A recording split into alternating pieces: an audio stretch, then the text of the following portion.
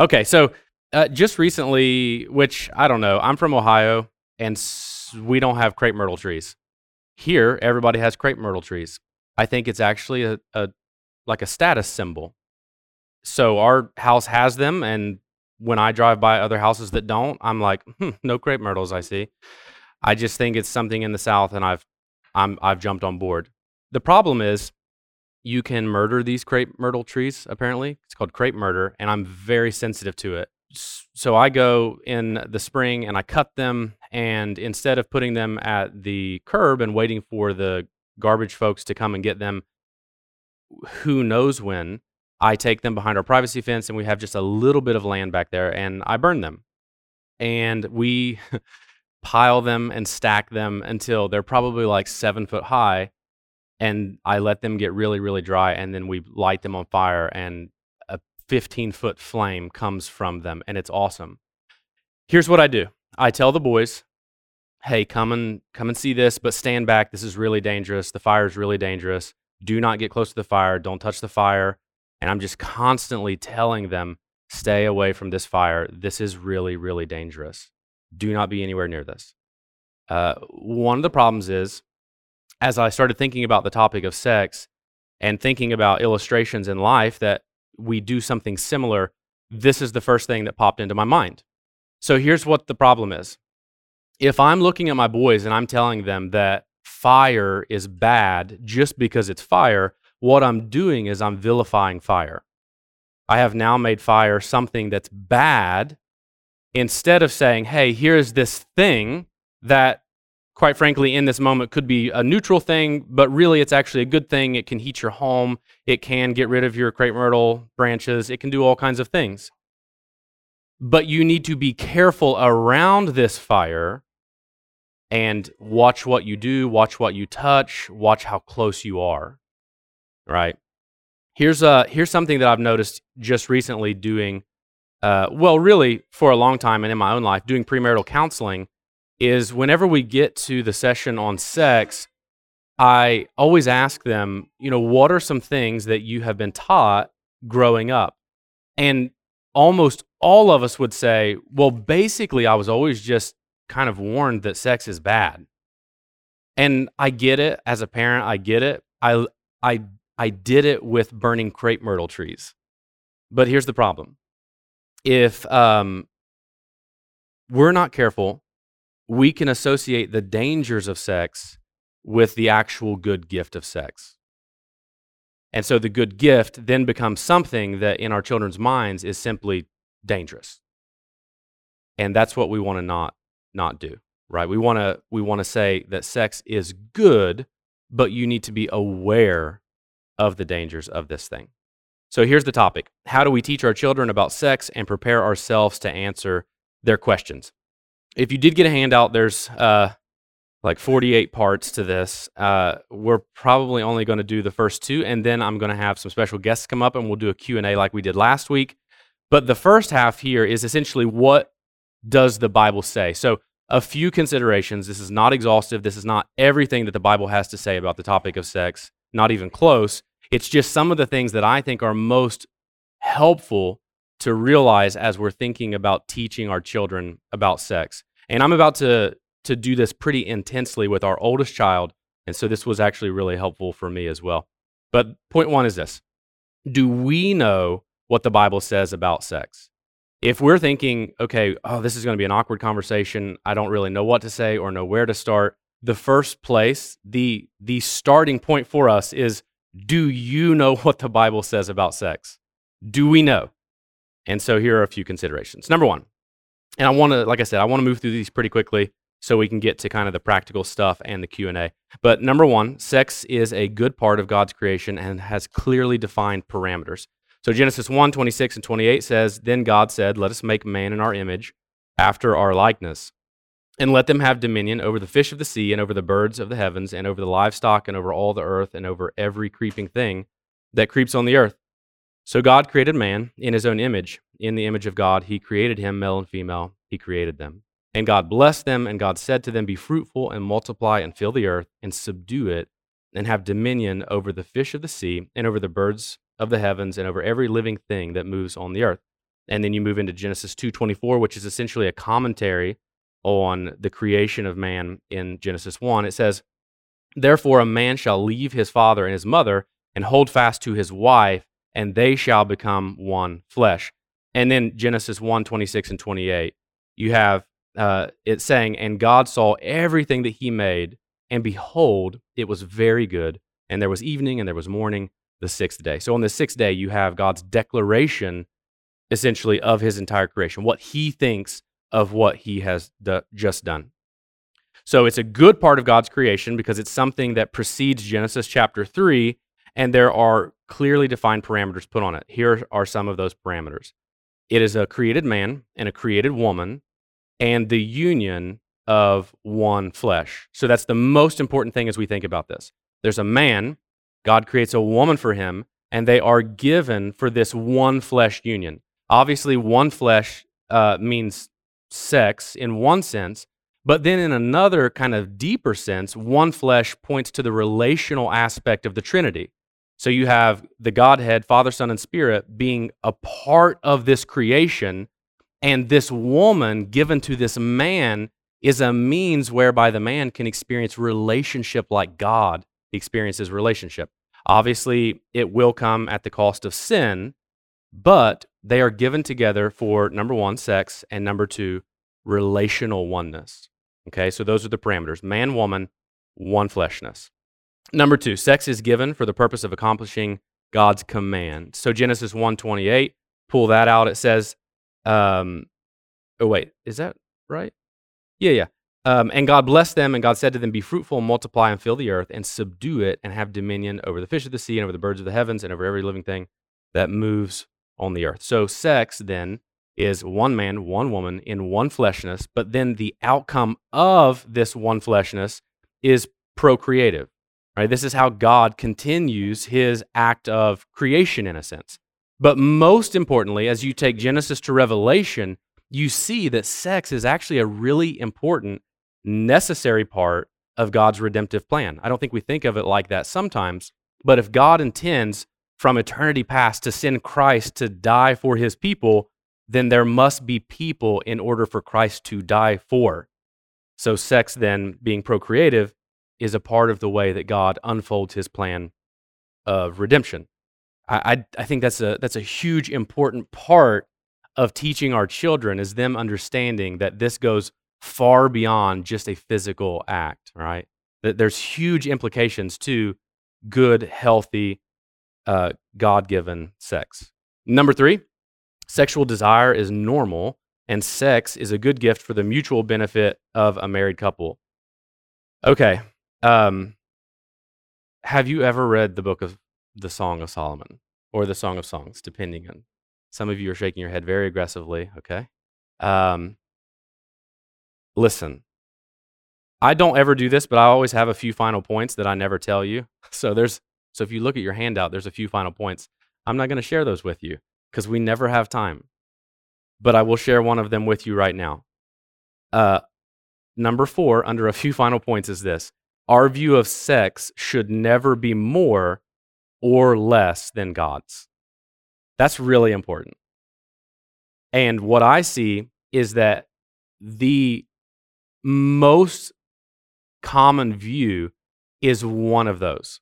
It's not typical that we're in the middle where we have a good, healthy, biblical understanding of sex. We're the people who are either, when I say people, I mean like humanity. We're the people who are either saying, yes, sex is meant to serve you, do whatever you want, like just this is your thing. I mean, literally, the Big Bang is about you being satisfied and finding fulfillment. So go do your thing and do whatever you want to do. And then on the other side, we say sex is bad, it's horrible, it's always bad until it's right. And that's also wrong. So our view of sex should never be more, but it should never be less than God's. So here's what we see in the Song of Solomon. And one of the points I want to make, if you are the type of person who says, yes, God's word was created for God's people, then I think what we also have to say is that all of his word is for all of his people. So the Song of Solomon is intended at some point to be read by a child. That is a possibility. God didn't put this in there under the inspiration of the Holy Spirit and think, oh, shoot, I forgot that kids may read their Bibles. That's not what happened. And so when you read through the Song of Solomon, you may read and walk away with red cheeks. So so let's read a little bit of it now. And actually, this is not even the bad part. So in the Song of Solomon, you kind of have this going back and forth, this he and she bit throughout, where it's him talking about her and her talking about him.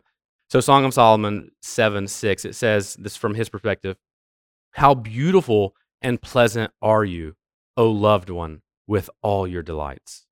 The reason I gave that is because that's a summary of everything that he just talked about. He just talked about a lot. And what he's saying is everything I've just said and every desire that I have for you, I'm going to sum it up like this: "O loved one, with all your delights." All of them. Whatever he means it. And then her summary statement in Song of Solomon 8:14, she says, "Make haste, my beloved, and be like a gazelle or a young stag on the mountains of spices." She's obviously excited. There's this sense in which there is just this sexual longing between these two people, and they really, really desire one another. And they long for each other. And they even long insofar as to say, here are the ways in which I long for you. Here are the ways in which I value your physical body and what you can provide me because of what God has given you for me and me for you. In 1 Corinthians 7:3-5, Paul kind of gives a little bit of an understanding of what this union together will look like.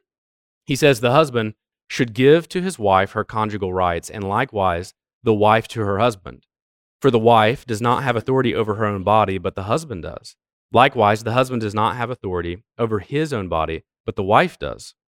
Do not deprive one another, except perhaps by agreement for a limited time, that you may devote yourselves to prayer, but then come together again so that Satan may not tempt you because of your lack of self-control. The only thing I want to say here really quickly is, and I mean, listen, I don't want to be crass, but I've been a guy long enough to know that and this is important, when you read 1 Corinthians 7:3 and it says the husband should give to his wife her conjugal rights before, and likewise the wife to her husband, we think, I don't think you need to tell the husband anything.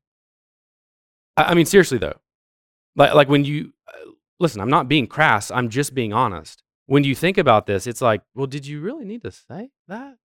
Like, this kind of seems natural to us. But and this is why this is important. Because in the first century, especially in the Roman Empire, and probably a lot of others, I don't know about those other cultures, but especially in the Roman Empire, women were seen to be the property of men, right? So there weren't really rights in being a woman. And so here's the important part of the act of sex. The woman and the man both have the same worth and value in this act. And men are to understand that this act of sex is just as much about the woman as it is him. That's important, especially if we want to be able to communicate and at some point teach what a healthy sex life looks like. This is not just about two parties trying to figure out how to tango. Like, this is about the worth and value of the man and the woman equally. Okay, so what we see, though, here from these passages, and then here, let me read Proverbs 5:15-20. It says, and this is, okay, so this is talking about sex. So if you think the Song of Solomon, you need to read through the Proverbs too, because it's well, let's just read it. It says, drink water from your own cistern. He's not talking about water from your own well, by the way. It says, flowing water from your own well.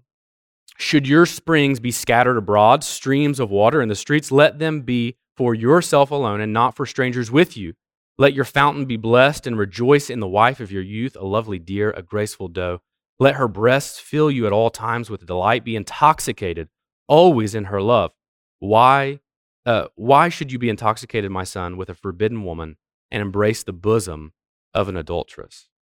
Okay, so sexual desire is normal and sex is a good gift for the mutual benefit of the married couple. So the point here is that sex isn't singular gratification. Right? This is not about self-gratification. And that's so important that I think that's why Paul does what he does in 1 Corinthians 7, right? It's not singular self-gratification, it's mutual gratification through giving and receiving, right? So this kind of helps us to understand now the parameters of sex in Genesis 1 and 2, right? When you have this one flesh union pointing to the sex act between a husband and a wife, here we see that these passages are kind of ramping up what it's to look like, right? So it's not just a husband and a wife coming together to make babies. It's a husband and a wife coming together for mutual satisfaction. This act is intrinsically about both of these people. It's not about one above the other. It's not about, okay, well, I guess, we'll just serve you. No, it's about giving and receiving. And here in 1 Corinthians 7, Paul uses this word deprive. And this is important too, because I think in one sense we understand it rightly. So deprive obviously has to do with withholding. We know that because what Paul says is, do not deprive one another unless you're taking a break to pray or do spiritual things. And then I would add other things like when it's just not safe or good or right to have sex. The easiest example is that when your wife has a baby, either vaginally or through C-section, you don't want to have sex. There's an agreed upon time where you will deprive one another, right? I think we all get that. We all understand that. But I think the other thing that we need to understand about deprive is deprive also means deprivation. It means lack. So don't let one another be lacking in this area. So it's not just withholding, it's also considering, do you feel fulfilled or satisfied in this moment? And now we're not talking about just the husband or the wife, we're considering the couple together. Are we in a state of deprivation in regards to our sex life? Or do we both feel fulfilled and satisfied mutually? Right? That's important because when Paul here in 1 Corinthians 7 is talking about the authority of our own bodies, right? I don't have the authority of my body, my wife does. And I have the authority of my wife's body when it comes to the act of sex. So what it means is that we serve one another in this act. So in a sense, our sex life should be and here's like the best part about it, is from our perspective, we should be sacrificially serving our spouse when it comes to our sex life. But here's the beauty of God's good gift. You think, well, man, that kind of stinks. If you're both doing that, you're both giving and you're both receiving. That's the beauty. You don't have to serve yourself because your spouse is serving you, vice versa. That's what healthy sex is. Number 4, sex is a means of bringing glory to God. Okay, just go back to point 3 real quick. We live in a fallen world. And so, as we think about these things, if we're thinking, well, okay, that's great, but this just doesn't work out like this. Yeah, most stuff doesn't. But that doesn't mean we can't fight to have this quality of sex life. Or that we shouldn't teach these things. We should just be like, well, here's what the Bible says, but let me tell you how it's really been. Okay, your personal opinion and view is not superior to the Bible. None of us. And so we need to be very careful teaching anything about the Bible from what is actually our real perspective and what we've really experienced in life. All right, we're sinners. We're the ones who struggle with sin, not the Bible. All right, number 4. Sex is a means of bringing glory to God. So 1 Corinthians 6, 5, 15 through 20. Here Paul says, do you not know that your bodies are members of Christ? Shall I then take the members of Christ and make them members of a prostitute? Never. Or do you not know that he who is joined to a prostitute becomes one body with her? For as it is written, the two will become one flesh. But he who is joined to the Lord becomes one spirit with him. Flee from sexual immorality. Every other sin a person commits is outside the body, but the sexually immoral person sins against his own body. Or do you not know that your body is a temple of the Holy Spirit within you, whom you have from God? You are not your own, for you were bought with a price, so glorify God in your body. Okay, this is another important part, and this is almost kind of like it can be like a little bit of a cop-out, but it's a really important thing, right? Sex is a means of bringing glory to God. So when you read something like 1 Corinthians 6, or you think about all that the Bible has to say about sex, there is a sense of mystery that revolves around sex and the gloriousness of it, right? So it's not just good. It's not just enjoyable. What Paul says here is it's holy. Have you ever wondered, you're reading through this and you're like, okay, I know that Paul's talking about sex. He's talking about being united with one another. Okay, that's helpful. That's helpful. Okay, Paul, really weird place to drop the fact that we're united with Christ, right? Like it's a weird place to be like, oh, and by the way, you've been redeemed by Christ and you are now one with him. And so wait, I thought we were talking about sex. Like, Paul, I'm so confused. Well, what Paul is doing is he's pointing to kind of the mysterious holiness of sex. It goes far beyond just being good or pleasurable, and it goes beyond even procreation, right? What he's saying is that a healthy sex life fortifies our union with Christ, and it increases our spousal oneness. So sex, mysteriously, actually is for the benefit of our union with Christ and the oneness that we have with our spouse. Now, let me explain that to you. I can't. I have no idea, other than the fact that God has given us the parameters for sex. He has told us how it is good, and he has also called us to do that act with our husband or our wife. And when we do that thing, when we serve God by doing what he has commanded us to do, it is a means of worship to him. I don't want to go beyond that and try to figure out some sort of weird way that the Song of Solomon is actually Christ in the church. John Calvin is wrong. The Reformers were so weird when they read the Song of Solomon. They were so, prudish about sex that they're like, oh, this is obviously Christ in the church. The Song of Solomon literally says breasts. I can't. I get it. We can make all of the allegories, and that's all they have to be, but this is a husband and a wife. And so I don't want to try to go beyond the mystery and be like, well, let me explain it to you. I don't know. I only know that good, healthy sex, according to what God has given us, is a means of worship, and it is a holy act. That's really important, because I think when we think about sex, especially if we have come from the camp of, well, it's only ever bad until it's good, what usually happens the first year of marriage or so for maybe one or more of the spouses is you kind of have these mixed feelings. Like, you have obviously the excitement of being able to do these things and it's right and good, but then you're also like, I don't know, it's kind of weird and dirty too. Like, man, this is a holy thing that pleases God. It pleases him. And in a non-perverted way, when God sees us having sex according to his good design, it pleases him. That's all I know. But we have to make sure that we know that and we understand that it goes far beyond just the things that we can see and feel. Number 5, obviously we all understand this. Sex is one of the most abused of God's gifts, right? So you have things like masturbation, and I'll talk about that for just a second because there are mixed views on that. Pornography, obviously we would all say it's wrong, and then sex outside of marriage, which we would all say is wrong and explicitly biblical. So masturbation. I have heard from several different people throughout just my time of coming into ministry and thinking through these things and thinking about discipling people and helping them through issues of pornography. I've heard it said to me specifically, but then also from people that have been counseled elsewhere, that masturbation is never talked about in the Bible. And in fact, it's a good way of avoiding actual sexual sin. Here's what I'll say. I cannot point to a passage in the Bible and make a very explicit, okay, masturbation is wrong. But I think here's what I can do.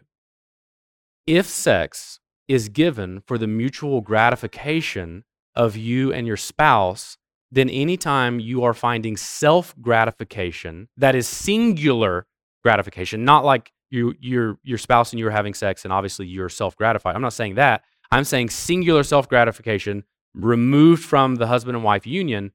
I think you are defeating the purpose of what God has given sex for. And so what I would say, and again, you'll have to go to the Bible and figure out your own thing. I think masturbation is a sin. I think it is wrong. And not only that, if it's not, It's the hey, we're doing the whole campfire thing now, but we're going to throw some gasoline, and now this good gift has become like really, really dangerous. So now what you would say is, okay, if you're going to introduce other factors into this, you need to know that you're making it even more dangerous than it was before, right? So sex is one of the most abused gifts, right? Here's what I want to say. Our sexual desire, I want to define that, right? So when I said in point 3, sexual desire is normal, I think we need to qualify and define that, right? So if we define it, what we're saying is that we're desiring this good gift. Nothing really outside of that.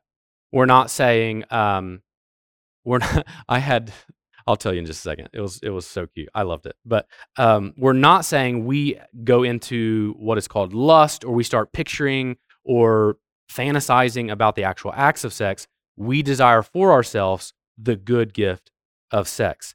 But this good desire also needs to be managed. So what does that mean? It means not letting our desire be an opportunity for sin. So we cannot find ourselves desiring this good gift in a way that brings us to a place of sin. So I had a young man recently. We were talking about these things, and he said, "Hey, I've always had a question." And he's about to be married. And I said, "What, bud?" I didn't call him bud. I'm thinking of my own children, but it's like, what? What is your question? He said, "When I get married, can I lust after my wife?" And I was like, "Well, what do you mean?" And he's like, "Can I lust after her?" And I was like, "Sure." Like, that's fine. But there's a difference between desiring just the good gift and desiring what Solomon desires and his bride desires, right? Like, we have to be careful not to give opportunity for sin. So desiring the good gift, but making sure that it's not an opportunity for sin. So 1 Thessalonians 4:3-5 says, "For this is the will of God, your sanctification, that you abstain from sexual immorality, that each one of you know how to control his own body in holiness and honor, not the passion of lust, like the Gentiles who do not know God." Right? So we desire, yet we wait. Right? That's kind of the whole point. How do I manage this thing? You can desire this good gift, and yet you wait. And you don't give opportunity for sin, right? This is the will of God, your sanctification, growing in Christ-likeness, even as it pertains to your sex life and your understanding of sex. Right? So the gift of sex is about stewardship. That's what it is for all of us, whether you're a single person or whether you are a married couple or whether eventually you're talking to your children. Sex is a stewardship, right? Purity, or you can even call it virginity, but I think purity is better, is about the pursuit of holiness. We want our children to be pure. We want them to be virgins, not just so they can have that claim, but so that their worship of God will be right. Right? If our sex life in a mysterious sense is about the worship of God, then withholding ourselves from that until it is the time is a way of worshiping God with this desire that he has given us, right? Okay, so a few practical considerations, and then I'll bring our special guests up. When and how do we introduce the topic of sex and why? So I hope you've realized I'm not an expert on any of these things. I don't claim to be, and I also don't claim to have like a perfect method. So when I say practical considerations, I'm not saying you're going to walk out of here and be like, okay, today we have to implement step 3. Well, it's not a step. This is not a method. I am not somebody who's ever going to write about these things and you're going to read it on the internet and be like, man, this person just really gets it. I don't. I really don't. And so here are just some considerations I created for myself and for you. So when do we do it? Well, ideally it begins young and with creation.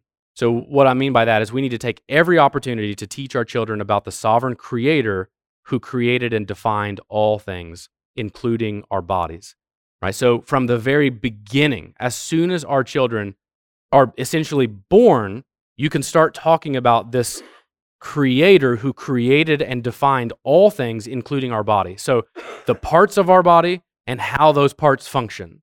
So it can be something as simple as you pee from here and I don't know what the word you use, so you number 2 from here. I mean, that, like, don't undervalue how important that is. I mean, seriously, when you think about it, it's just like, okay, well, that we just all do that stuff, and so it's no big deal. No, God created you, and he created you to work in this way. Your body functions in this way because God created it to, right? So what we're doing is we're setting the creator-creature understanding of how things happen. Right? You are not the creator, you're the creature. Here's how God has created you. The reason that is so important is because the thing our world is so huge on is personal bodily autonomy. You are in control of your body. You are the one who gets to say no. You are the one who gets to say yes. And I'm not saying that's right or wrong, but we get to declare everything that we want to declare. That's dangerous if we're saying, okay, but wait, you don't get to define it. God is the creator, you're the creature. And so, I mean, just think about it. There are certain things with your body parts that you can't do with the other body parts. As much as I would love for my ears to be able to see things, they can't.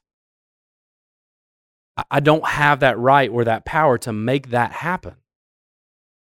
And so we need to understand the limitations of our body and where they've come from. Number two, if not young, so I understand that there are some of you who have probably older kids and you're thinking, well, we did not do this when they were younger, so what about us? Well, I don't want you to feel like bad about yourself or like there's no hope. Here's what I would say. If they're not young, then inundate them with good teaching and let them ask good questions, right? So create an environment of transparency, so much so that you could even go home today, maybe not today, maybe you need to process, maybe tomorrow or next week. I don't know, however long your processing time is. Maybe you say, hey, there are some things that we want to talk to you about, and we've just not done it the way we wanted to do it. And so we want to start having these conversations. That's transparency. And I think it's just really helpful. And it's not too late ever. But here's what I would also say. Don't undervalue the local church in this regard. If you have teenagers, I don't have them yet, but I can't imagine what that's going to be like. Does it get easier? Please tell me. Please tell me. No, it doesn't. Of course, I'm a youth pastor. I know how your kids are. And stop sending them to me like that. I'm just joking. We have great kids. We have great kids. But I do understand the challenges of a teenager, especially you factor in that particular moment of puberty and teenager. And I mean, that moment in our lives is kind of like a blur. We're all like, I don't know what happened. I don't know what just happened. And I mean, it is crazy. But I want to point to the value of the local church. The teaching, for your kids in particular, the teachings that they will get, the small groups that they will sit in, and then also just me. So I really value teaching all of God's word to all of God's people and doing it in a way that is extremely appropriate and in a way that's helpful and practical to them. And so whether it's this church or another church, find a youth group, find some people who will also invest into your child's life and talk about the creator who created them. It will help you so much. Number 3. So how much do we teach? Well, I think this is kind of just what I would say on it. Enough to truly answer their questions and curiosities, but not more than needed. The reason I say that is a couple of principles here. Ecclesiastes, a principle of wisdom. For everything, there is a season and a time for every matter under heaven. That principle spans everything in your life, everything. So if you're thinking, should I have this donut? Well, is this the season? I mean, I seriously, like, it's just a principle that can, I mean, some of you walk by the cafe and you're like, oh no, don't look. There's cinnamon rolls, I can't. Like, I'm doing my thing. The summer's coming up. I gotta have what is my version of a beach body, right? I'm saying that to me. Like, my beach body is just whatever I roll up with. But Hebrews 13:4, let marriage be held in honor among all, and let the marriage bed be undefiled, for God will judge the sexually immoral and adulterous. So this kind of goes back to the principle of you need to be able to talk about these things. You need to talk about the good gift of sex. You need to talk about desiring the good gift of sex and yet not giving opportunity for sin. So we want to be really careful that we don't give our children so much that now we have actually raised their curiosities far beyond what they were before. Now, I don't know what that is for your children, and I'm not about to try to tell you, well, here's what you do. Here's what I will say, and I think this is probably wise. our teaching about sex should develop along the lines of their sexual development. So obviously, you're going to talk to a 13-year-old differently than you're going to talk to a 4-year-old, right? But the only thing I do know is, as best as we can, we want to be preemptive in these things. So we all understand that between probably somebody in the medical field, do girls hit puberty a little earlier? Like, is 10 too early? 10? Yeah, you're the perfect person to talk to, actually. You literally run a medical school. So what are we talking about? 10 to, let's go guys and girls, from age 10 to what's like hitting puberty late? Guys or girls, whoever. Okay, so from 10 to 16, you can assume that a child is going to hit puberty sometime in that. So you know that at the age of 8 or even early 9, you are ahead of that curve likely. That's what I mean. We want to be preemptive. We don't want to give them more, but we want to know what's coming next so we can know ourselves how to respond to their questions, but also to how to start introducing our teachings beforehand, right? All right. Number 4, along the same lines, if possible, we want our teaching about sex to be the first introduction, not the alternative view. That is huge. And this is something I see in youth group all the time. 3 years ago, and largely it was our non-member kids, but I said, hey, we're doing this new series. What does the Bible say about ... That was really pretty clever, the ... thing, right? And then we'll have all these topics. One of them was homosexuality. And so I introduced it from this stage to our kids, and I can't tell you how many kids came at the end of that, and they were like, hey, I'm really glad we're doing this. Do you think it's a sin? And I'm like, well, much more sensitively than this, I said, that's literally what I just said. Like, I did just say that. But they didn't hear it. Because my biblical view was the alternative to what they had already been conditioned to believe. And the alternative view is really hard sometimes to overcome. So Deuteronomy 4:10, it says, only take care and keep your soul diligently, lest you forget the things that your eyes have seen, unless they depart from your heart all the days of your life. Make them known to your children and to your children's children, how on the day that you stood before the Lord, your God, at Horeb, the Lord said to me, gather the people to me, that I may let them hear my words, so that they may learn to fear me all the days that they live on the earth, and that they may teach them to their children. Okay, so our duty as parents is to be vessels of truth to our children, right? That's just your job as a parent, as a Christian. Your job is to be a vessel of truth for your children. So you're coming here right now to be filled up. You're coming in a little bit into the worship service to be filled up. Now, if you get filled and you just stay filled and you are never pouring out that truth and what God has done through these moments in your life to your children or other people, then we're kind of misunderstanding our role. Right? This is what this is what Moses is telling the people. Only take care and be diligent and remember these things, teach these things, especially to your children, so you don't forget the truth of what God has done. Right? So when it comes to this stuff, we come to these things not just to be more knowledgeable, but to eventually pour these things out into the lives of our children. I think I get it, we live in a fallen world, one of the needed things, but one of the probably worst things that ever came about, and listen, I get it, you can be mad at me, that's fine. One of the worst things that has ever come about in sex education is safe sex. I get it, we live in a fallen world. We're talking about combating diseases, we're talking about unplanned pregnancies. I get it, but there is no such thing as safe sex. There is either holy sex or sinful sex.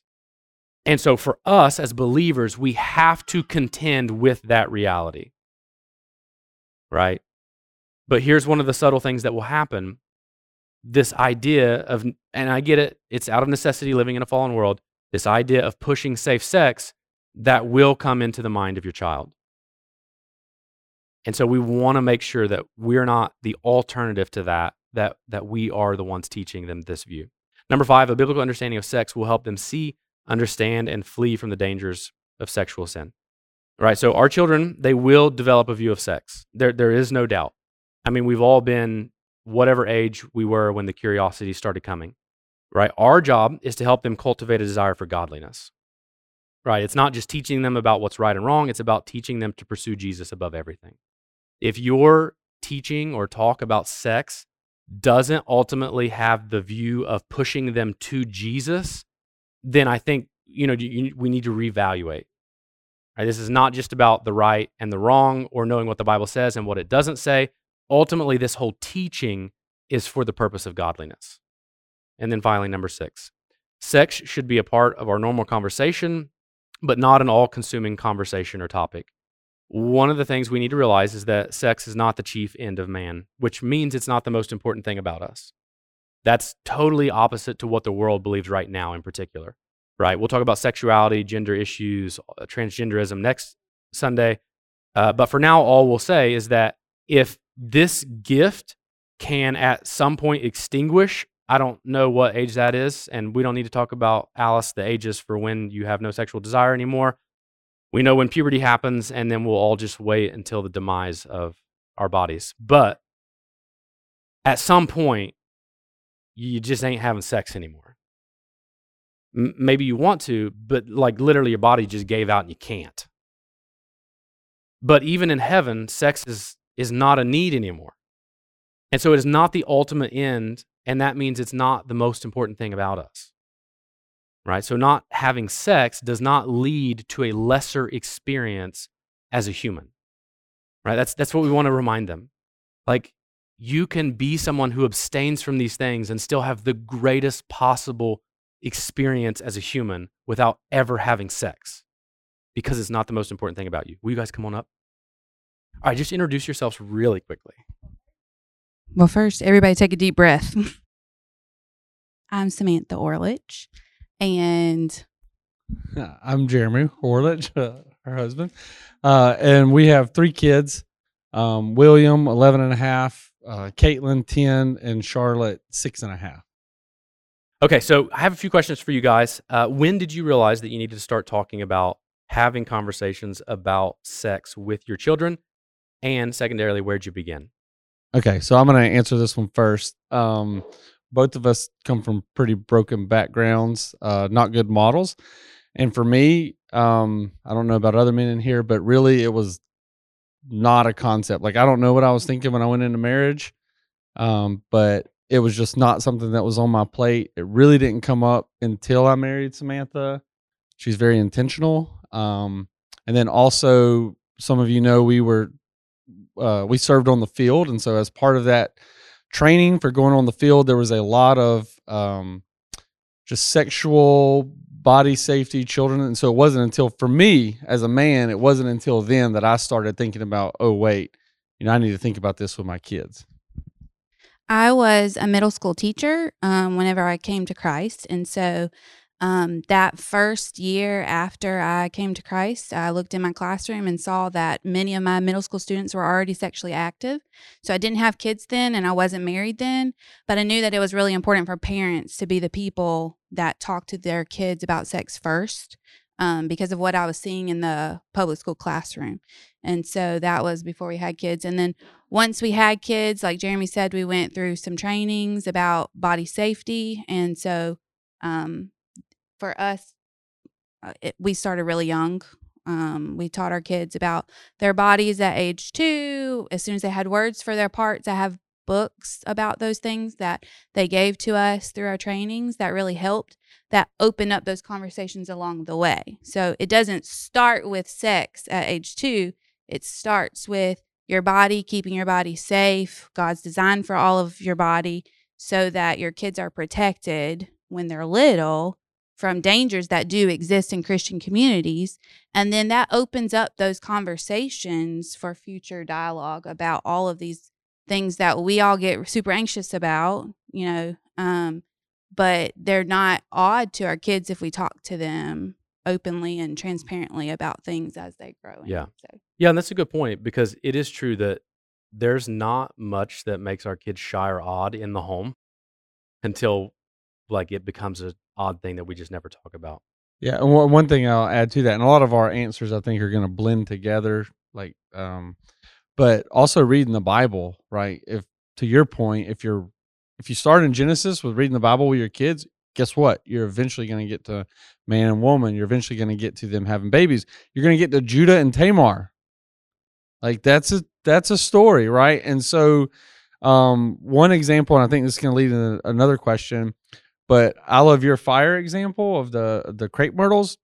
But one way I like to think of it is think of a swimming pool with a deep end, right? And you've never gone in before. You can stand on if you've ever seen a kid stand on the edge of the diving board or stand on the edge of a deep end and look in, they're like, this is terrifying.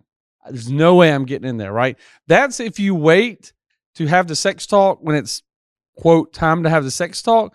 But if you enter in and the stairs and the shallow end and you're looking out, eventually I'm going to the deep end, right? And so as you have conversations about body safety and, boy and your girl, and this is your private parts of it, right?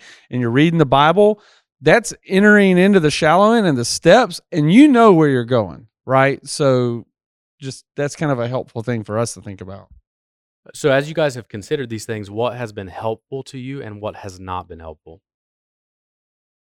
What has not been helpful is being anxious about it. That has not served me well as a mom who cares about my kids, and needing to entrust that to the Lord. And, what has been helpful is really good resources that were given to us, the Bible being the best resource. But also I brought some resources in case anybody has never seen resources about these things. We started with body safety. A really good book was I Said No, Keeping Your Privates Private, like a kid-to-kid guide. It's about a little boy who goes to a sleepover, and his mom has taught him how to keep himself safe. And so he, in response to this experience that he had at a sleepover, writes a book with his mom. It's really good. It gives kids a plan. It does talk about all those things. The reason it worked for our family to do it with books was because we read aloud to our kids a lot. And so it's just a natural part of our family life. There was also like a book called God Made All of Me. Those all started talking about all those things. And then a book called Good Pictures, Bad Pictures is about keeping your kids safe from porn. It's a very good book.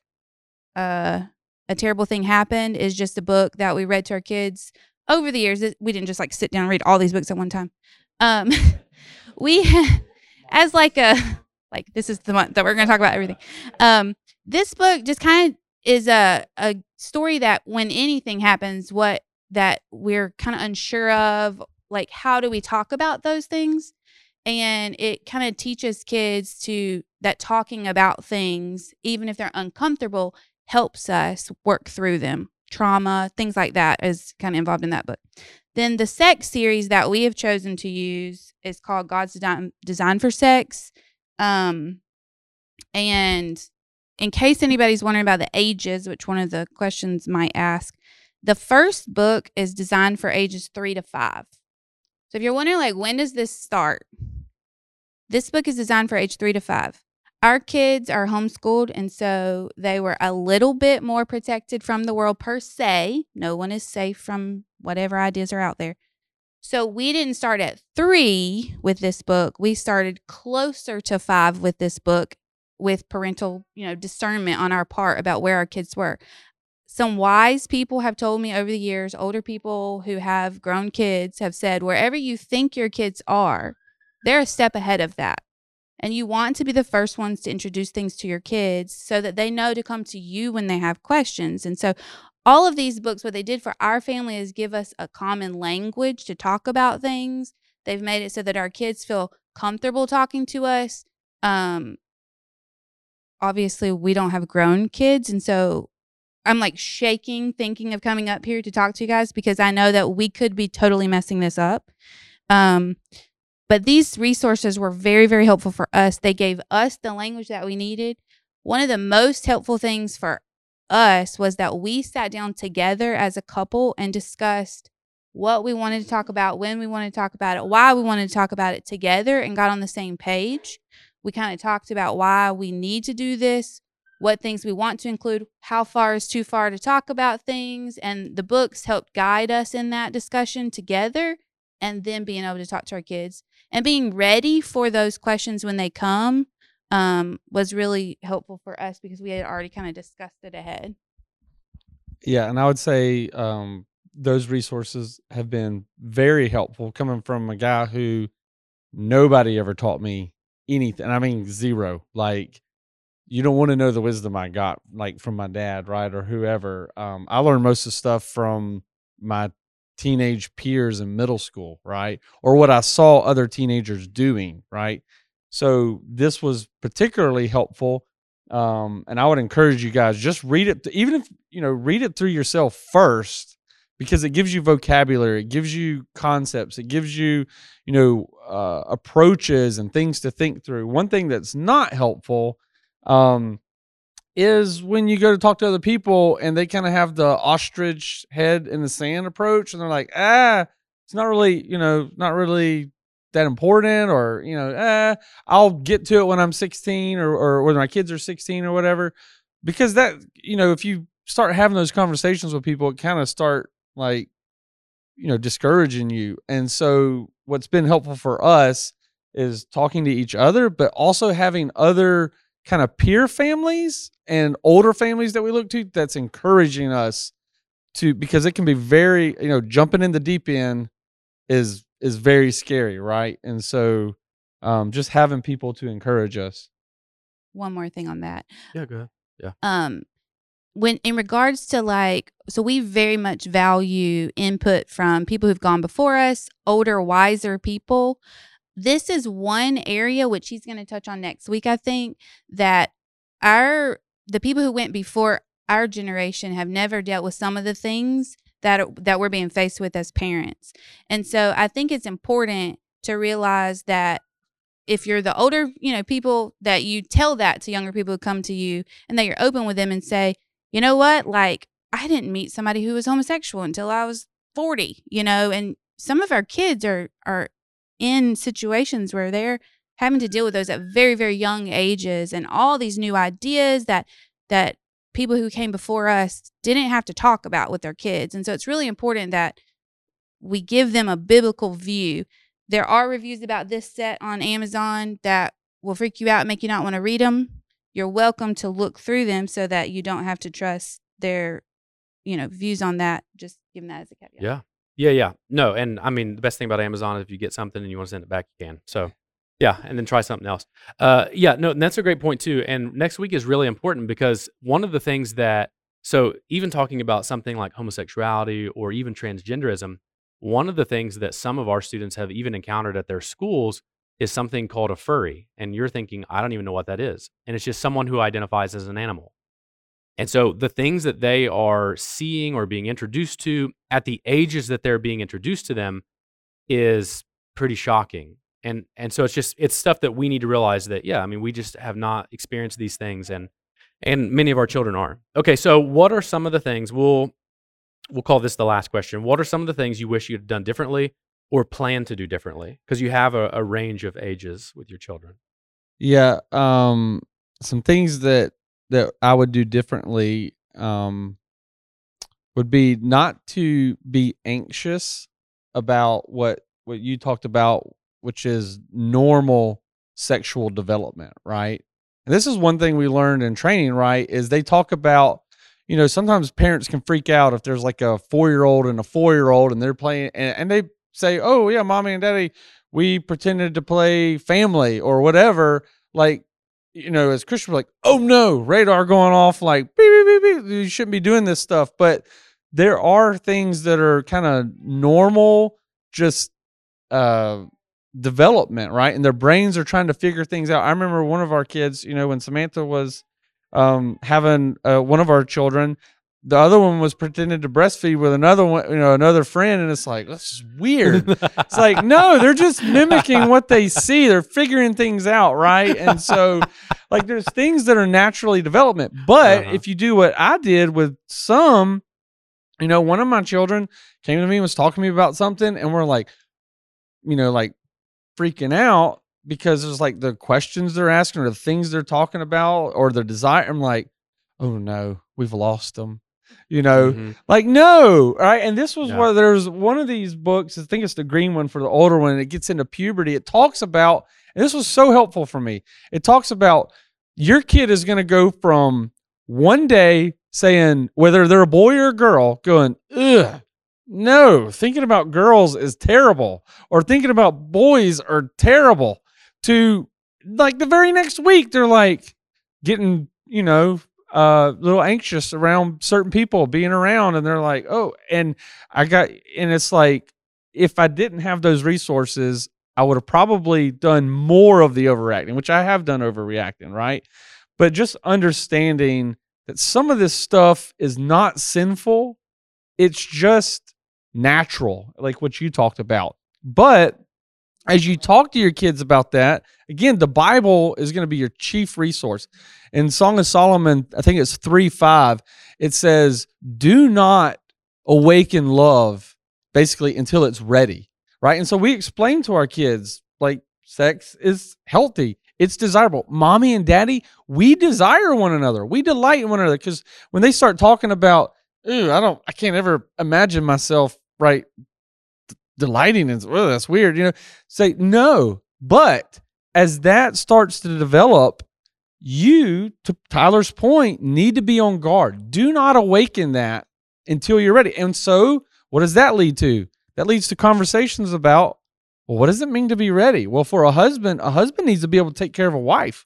Husband needs to be able to provide for his wife. A husband needs to be able to lead his wife spiritually. If you're not ready for that, you don't need to be even entertaining these ideas, right? And so, anyways, just going through the Bible and not freaking out over just natural development is what I would say I would do differently.